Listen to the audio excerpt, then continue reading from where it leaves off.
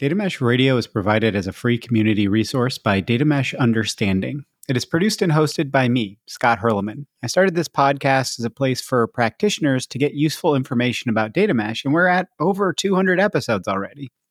This is a Mesh Musings episode where I do a relatively short overview, some might call a few of them rants, on a specific topic related to data mesh.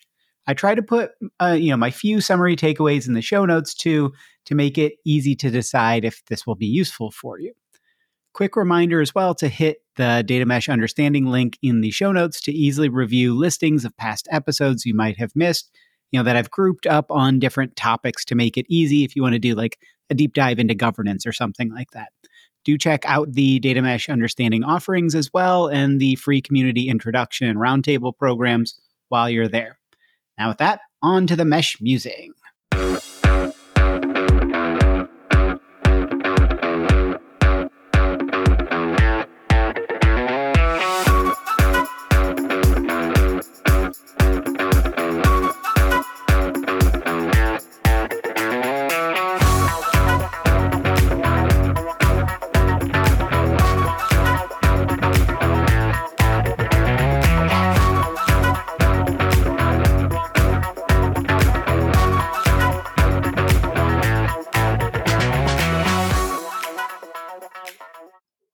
Episode 100. What have I, or we, learned so far on Mesh Musings? Mesh Musings number 22. So I want to start at the start. Why did I start this podcast? I could go back and listen to my preview episode explaining what I was trying to do, but I prefer to kind of change history or whatever and think about maybe what I think that my concept was back then. So I started this podcast to be a helpful resource to people implementing data mesh. There was so much content out there about what is data mesh, what is data mesh, what is data mesh, and there really wasn't a lot of very kind of specific practitioner advice or practitioners talking about their challenges even. So I wanted to do this to kind of talk to a lot of the people out there that are actually implementing, because otherwise this is going to take so many more years than it has to if we can all share openly. So, when talking to people implementing data mesh, that doesn't mean just telling the wins, but talking about the losses. I'm trying to find what is working and what isn't working so I can help people to better implement data mesh. And also to let people who are still on the sidelines, who aren't implementing and are waiting, to let you all know that you're valid and you count too. I do not want to encourage people to do data mesh. I want to make it easy to evaluate if it's right for you and make it a smoother path to implementation. I know people are very confused by that because of the type of evangelism work I do, but I'm more of an advocate. I'm thinking on behalf of the implementers and trying to source this information so everybody can kind of have a smoother go of it all. And I am happy to talk on the podcast to people not implementing, because there are so many new areas of kind of practices, engineering best practices to cover. And I don't want you all to have to find that info yourself. Right? When we talk about SLO and SLA theory, like I want us to really think about, or I don't want you to have to go out there and find all of that information yourself. That's a big, big task. So back to the wins and losses aspect, I'm trying to encourage people to be open and honest about what didn't work. Again, I'm not trying to sell data mesh. This is tough. This isn't an overnight success story. You're going to have a lot of kind of courage and will to push this forward. And I want people to be able to share what they've learned so far, what they've done so far, and that it's okay that you're not done. Nobody's anywhere done. I'm actually working on a survey, and I spoke with another organization that's working on a survey. I'm guessing if we asked every organization to rate how mature their data mesh implementation is on a 1 to 10 scale, just about 0 of the, 250, 500 plus, we don't really know exactly, but that many organizations on this journey, I doubt more than 5 or 6 would say they are above a 6 for their maturity. We're in this together. We're all still early. I'm here to help you find the patterns. I don't know the answers, but I'm committed to helping you all find them. Right. So help me help you, but also I'm not the expert here. Nobody is. We're way too early to have expertise on this. So if we can share with each other what's working and we can iterate a lot faster, it's kind of what we're trying to do with data is how we should think about how we share data and information about our data mesh implementations. So I'm going to throw in a quick music interlude to follow to break this episode up because it's going to be a decent length.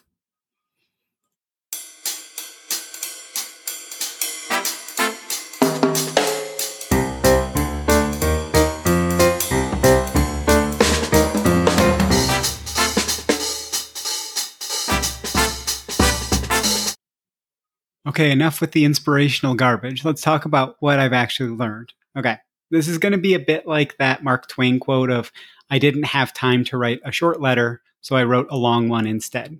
I wish I had the time to slim it down a bit, but I think I want to cover a lot of these different topics. So first, I've learned somewhat, I think, how to podcast and especially how to interview people. Why is that important? Because I think if you hear kind of my journey from the first couple of episodes with my interviewing to more recently, I'm learning to extract context in a friendly conversation. This is how you should look to extract that context internally, right? Make it a conversation, not make people prove to you that they're worthy, right? It's a meta example, but I think learning how to exchange context appropriately is crucial.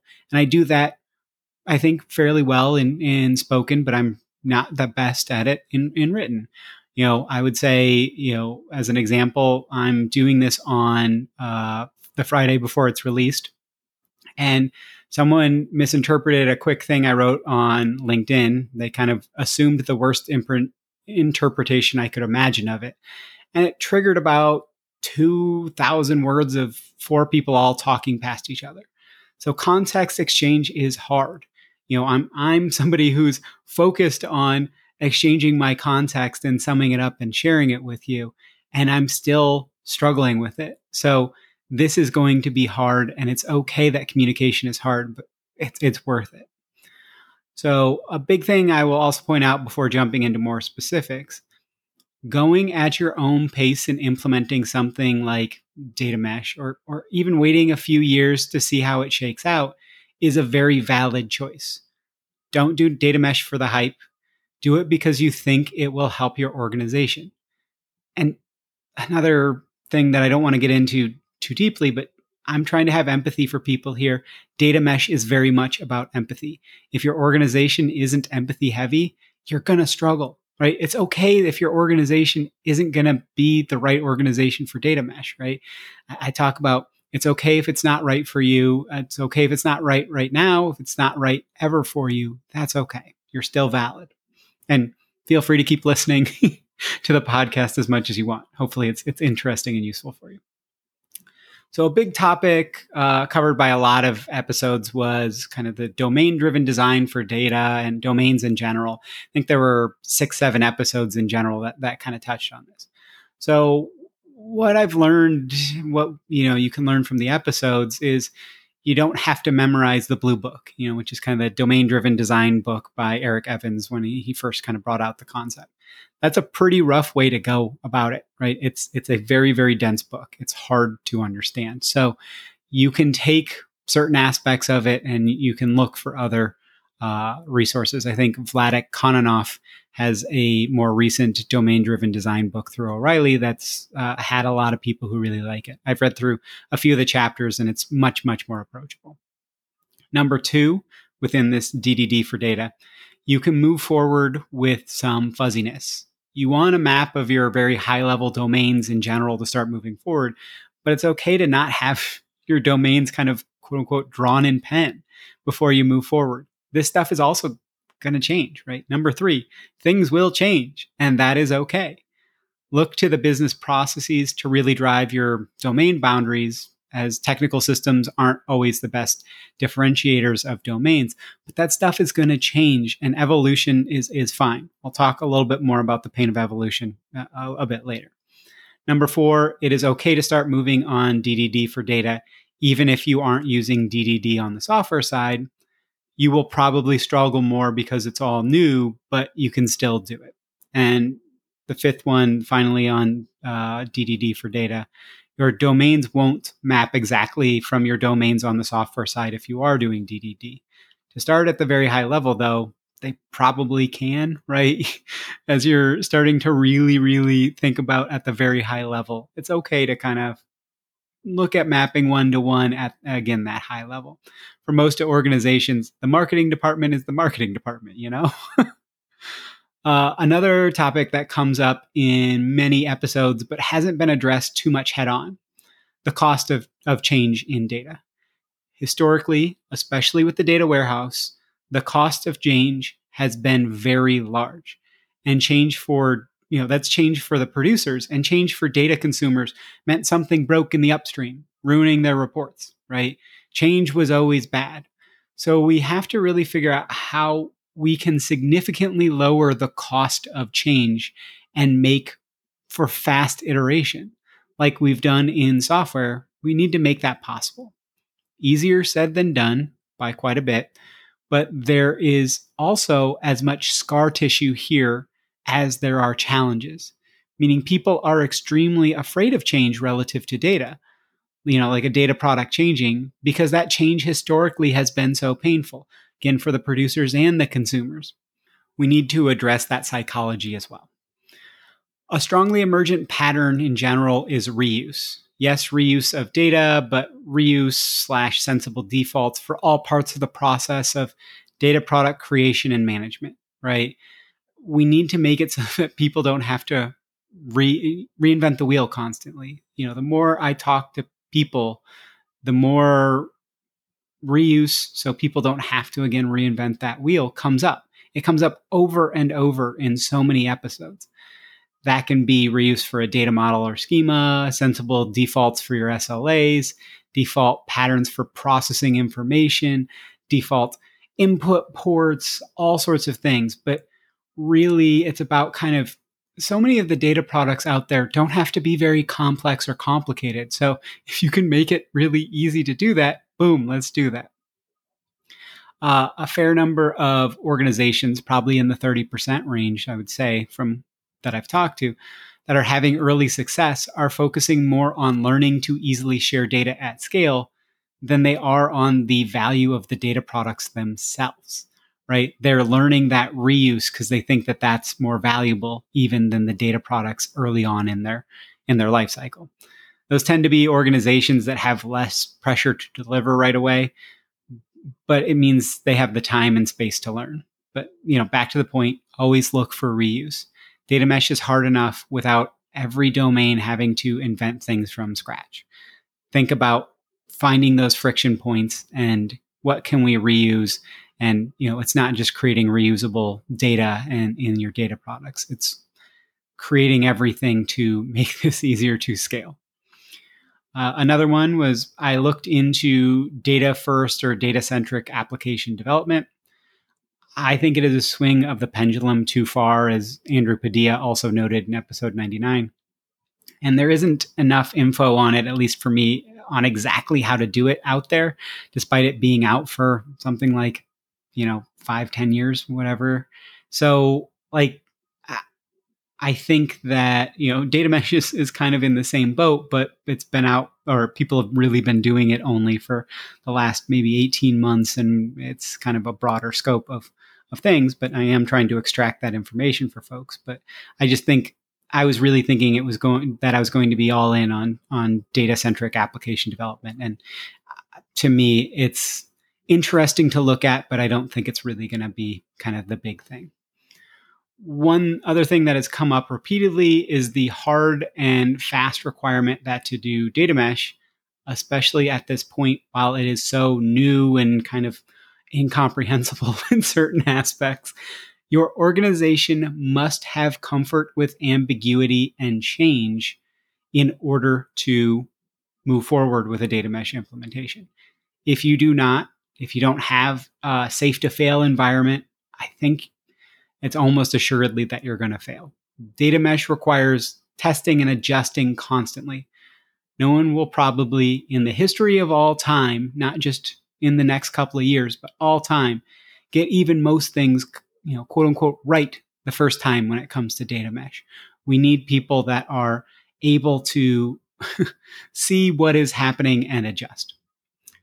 Another one, common theme that comes up a lot of episodes is just getting people to talk to each other. That feels obvious sometimes, but high context exchange, especially directly between data producers and consumers, is really hard, and it hasn't really been done much, right? People kind of schedule these meetings to go through tasks instead of let's actually just sit back and exchange our context and say, what are we trying to do? What is the point of this work?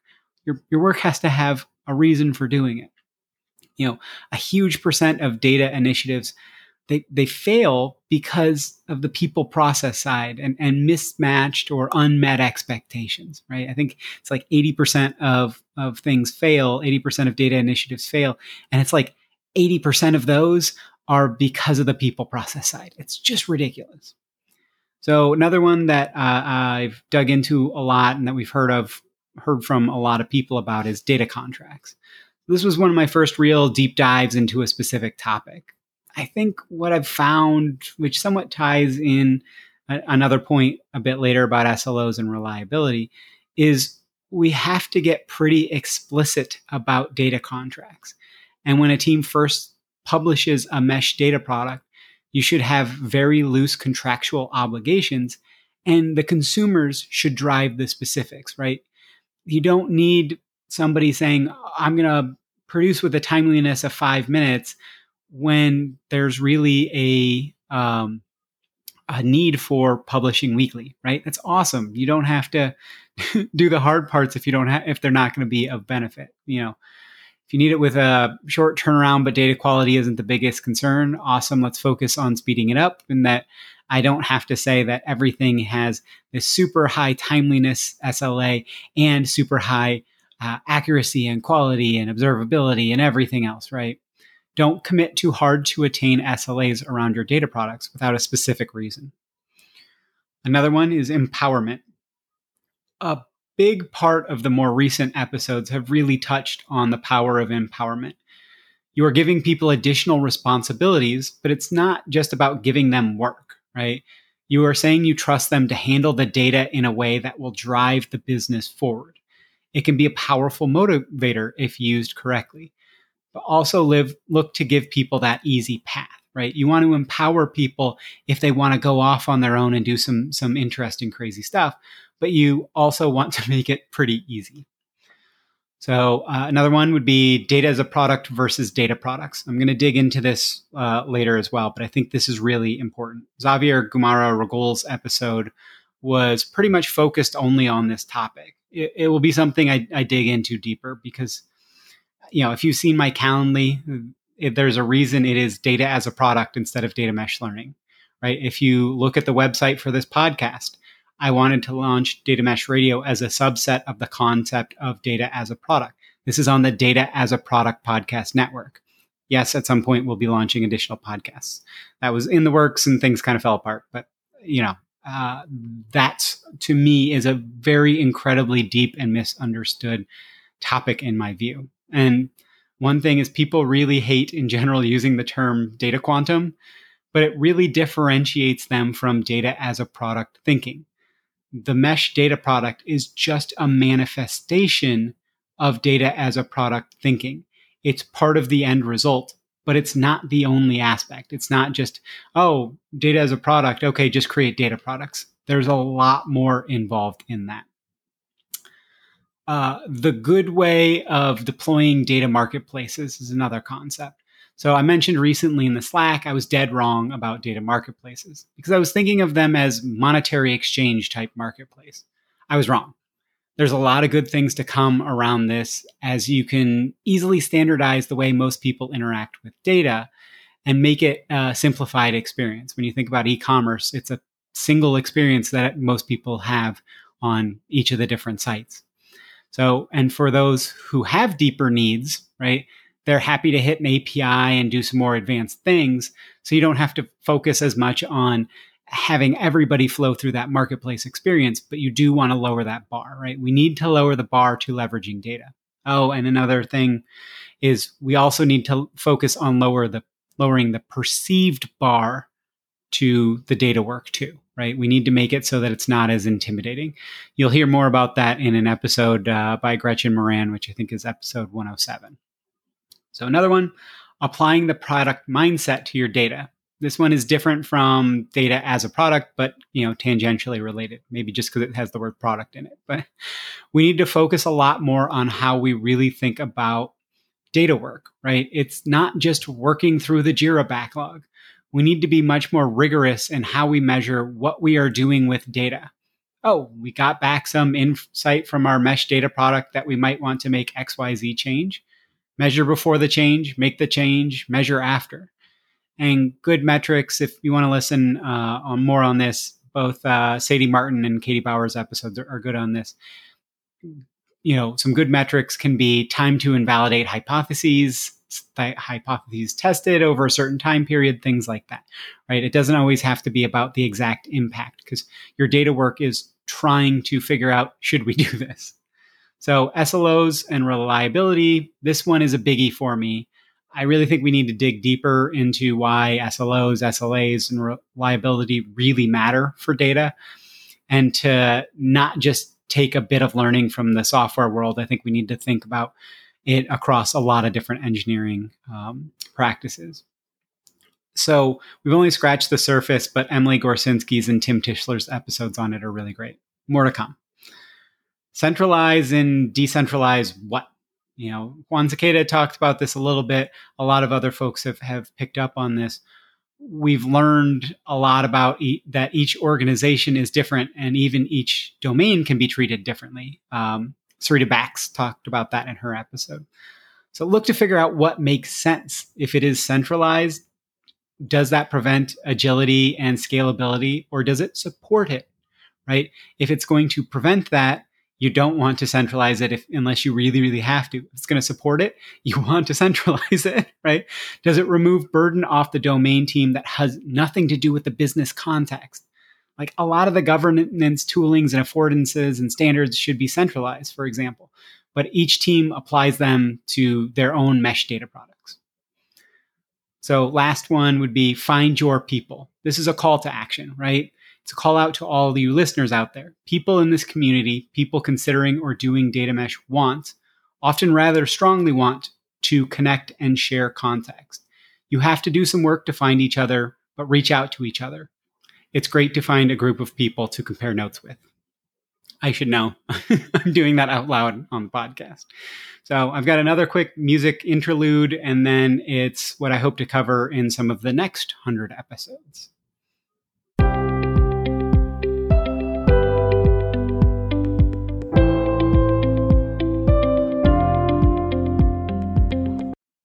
I'm getting a bit tired, so I'll go through these a little bit more quickly. So what are some questions we still have to address, really? And hopefully I'll be able to get to a lot of these in the next 100 episodes. In general, Shane Gibson and I talked about this, but what are the patterns? This is what I've been trying to extract from people. We don't have a great picture of all of them yet. Typically these patterns take years to emerge. Let's share what information we have with each other so we can better identify the patterns. But I think we really want to say, like, what are people doing and what's working and what's not? We want to make that, again, something that everybody can kind of test out and try for themselves. Another one that's come up a lot, but I don't think we have a lot of great answers on, is driving buy-in. It is super organization specific. So it's very hard to do more than generalities, right? It's like, oh, okay, do I have to list out every different type of person and how you'd work with them depending on their situation? And the matrix of that just explodes, right? There's way, way, way too many different vertices in that. So, but I'd love to talk with people and have like 50 stories that people just talk 5 minutes of how they drove buy-in with certain domains. That sounds nuts, but we have so many awesome stories, and people could really take a lot of that to apply to their org. Find a couple of stories that really resonate with them and try some of those approaches. Hopefully, I can get to some of that stuff. Another one that people have gotten very noisy about in the last couple of weeks is data modeling. I think the challenge with data modeling is that current practices just won't get us where we want to go, right? So we need some brave souls to pioneer new evolutions of the way of working with data and data modeling. Is that Data Vault 3.0? Is that something off OWL or RDF or 3NF or lots of other acronyms? I really have no idea what they mean. I don't have a clue here, right? This is so far outside of my scope of expertise. So current frameworks, though, and approaches probably aren't robust enough to really accomplish all we want, right? So we can say use X or Y or Z for now, but the truth is we don't have what it needs to be in the end state. So trying to tell people this is good enough, they want to, a lot of people out there, especially that aren't listening to this, want to lock in and say, okay, that's the way to do this. This is the way to do data mesh. Is that Data Vault or is that, whatever else? Another one that I've talked about a lot and that I'm really passionate about because I think it's just something that feels like we could be much better about this would be analytical APIs. So Chris Ricamini's episode covered some of this. We clearly just don't know how to do analytical APIs well yet. It's a big missing piece. Anytime I talk to people who say, we know how to do data APIs, they're talking about the ones and zeros. We don't know how to do information sharing via APIs yet. I think that's something that we need a lot of people to dig into, and we need a lot of community collaboration to figure out how to do that. Talked about this earlier, but the cost of change in data and generally speaking, versioning, especially like that kind of controlled and smooth versioning. I know there's a better term for how to do that versioning so that it's not non-abrasive or it's not breaking versioning, but I just can't remember it right now. So as I mentioned earlier, historically, the cost of changing things in data has been extremely high. It's been extremely expensive. Expensive in effort and time and just trying to make it all work. Angelo Martelli mentioned in his episode, it was often taking them 8+ weeks to make a change for their data warehouse. And by the time the change was made, it was obsolete. We need to make change not painful, but we haven't really figured out how to do that well, right? Maybe some of you have. Come talk to me. Share with me what you're doing. We need to make it so, and again, we need to work on the psychology as well because people have scar tissue around this, but we really need to figure out in all different aspects of data how we can make change, kind of not quite so expensive. Data as a product mentioned earlier with the differentiation between data products. This was originally going to be the main focus of the podcast. I think it's truly the most important part of data mesh. And the concept of data as a product is applicable outside of data mesh as well. I want to dig into it more, but it's kind of a difficult topic to really dig into because a lot of people don't want to take a bunch of product management things from outside of even software and bring them into dealing with data. So interoperability, very, very deep topic. And I honestly just have no idea about this, right? This is, again, data modeling, interoperability. These things are so far outside of my scope. I haven't really worked deeply with data in this way. So I'm really hoping we can get there on this. Samya Raman's episode was great, but we just kind of grazed the surface of how do you actually do interoperability and how do we evolve towards it? And do you have to do all of your standards up front? I don't think you do, but it's difficult. And that's where a lot of the value lies in data mesh. I've talked about Scott's confusing ass equation before, which is, what's the value of your overall data mesh implementation? It's not just the data products, but it's the interconnectedness between those. And so as you have more and more data products, the interconnectedness, each data product, the value is essentially scaling linearly, but your connections to other data products is scaling kind of exponentially. So that's really important to get that interoperability, but we can evolve towards it, I think. We don't have to have it all figured out up front, but we do need to have people working together to share how they're doing interoperability. So another one would be, who should be the data product developer? I led a community discussion on this, as it is a real major question. Who should be that data product developer? Is it an embedded analytics or data engineer? What about what ITV is doing with a consultant team in a box to help teams to learn how to create these data products and really walk them through it and make it easy for them to create their first or first couple of data products and then kind of move on and the team manages those data products? Or do we ask the developers to be the data product developer, right? The software engineers and the general app developers. Nav is doing that. A lot of other people are doing that. I think all three are valid and have their pluses and minuses. Another one, just how do we leverage knowledge graphs, right? We had 3 great episodes hosted by Ellie Young, but there is still so damn much to understand here. That experience plane is going to be a major driver of data value, right? Through the interoperability and combination of data across multiple data products. So how do we actually enable it? Again, we talked about somewhat about what to centralize and decentralize, but how do we move from centralized to decentralized or decentralized to centralized when the time comes, and how do we measure what we should be doing there? How do we measure success? Dave Cole's episode was about fitness functions. So I think that's important, but what are we measuring? Are we, so many people are thinking that we can easily measure the return on investment. And I just haven't seen a lot of people out there. Another big one is how to talk to the business, right? How do you get them bought in? What should you share about this? I tell people, don't talk about that we're doing data mesh. I think if you were to even not mention data mesh, but you were to try and explain all the things you're trying to do with data mesh in one go, it's information overload, right? Versus chunk it up and tell them, okay, we want to empower you to own the data. We want to make it so that we trust you to share, and because you're the one who knows this information the best. We want to enable you. We want to give you the resources, but that's one aspect, but that's just part of the conversation. I think what we really need to dig into is, how do we actually have those conversations? And, so we prevent the information overload and we prevent kind of the selling aspect, right? You should really be listening to their pain points, talk to their pain points, and kind of do things from that perspective. So sorry, I'm sure I missed some things. I'm fading here at the end, but I think all of these are topics I'd love to cover.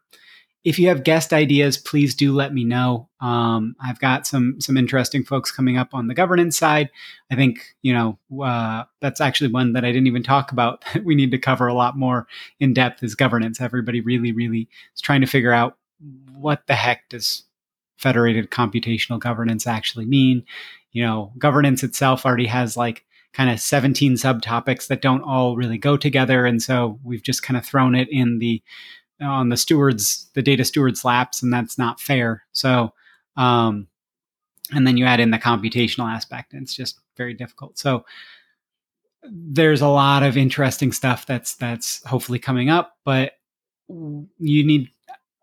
I'm here to go out and find information for people that are implementing. So I need people telling me what they want information on. So with that, I hope we can work together on the next 100 episodes, and that so far this has been useful and it continues to be into the future. As always, if you want to get in touch, my contact information is in the show notes. You can find me pretty easily. Best place is the Slack or email, but feel free to reach out. I'm here to be helpful. So thanks, everybody. Hopefully that was a useful mesh musing for you. Please do rate and review the podcast. It really does help. And if you'd like to get in touch and see how I can be helpful to you, check out the show notes. I'm pretty easy to find. As I mentioned, there are some great free programs, in addition to some very affordable things around implementer intros and roundtables on the Data Mesh Understanding website. As always, if you have suggestions for guests or topics, please do get in touch. Have a wonderful rest of your day. And with that, now on to the funky outro music.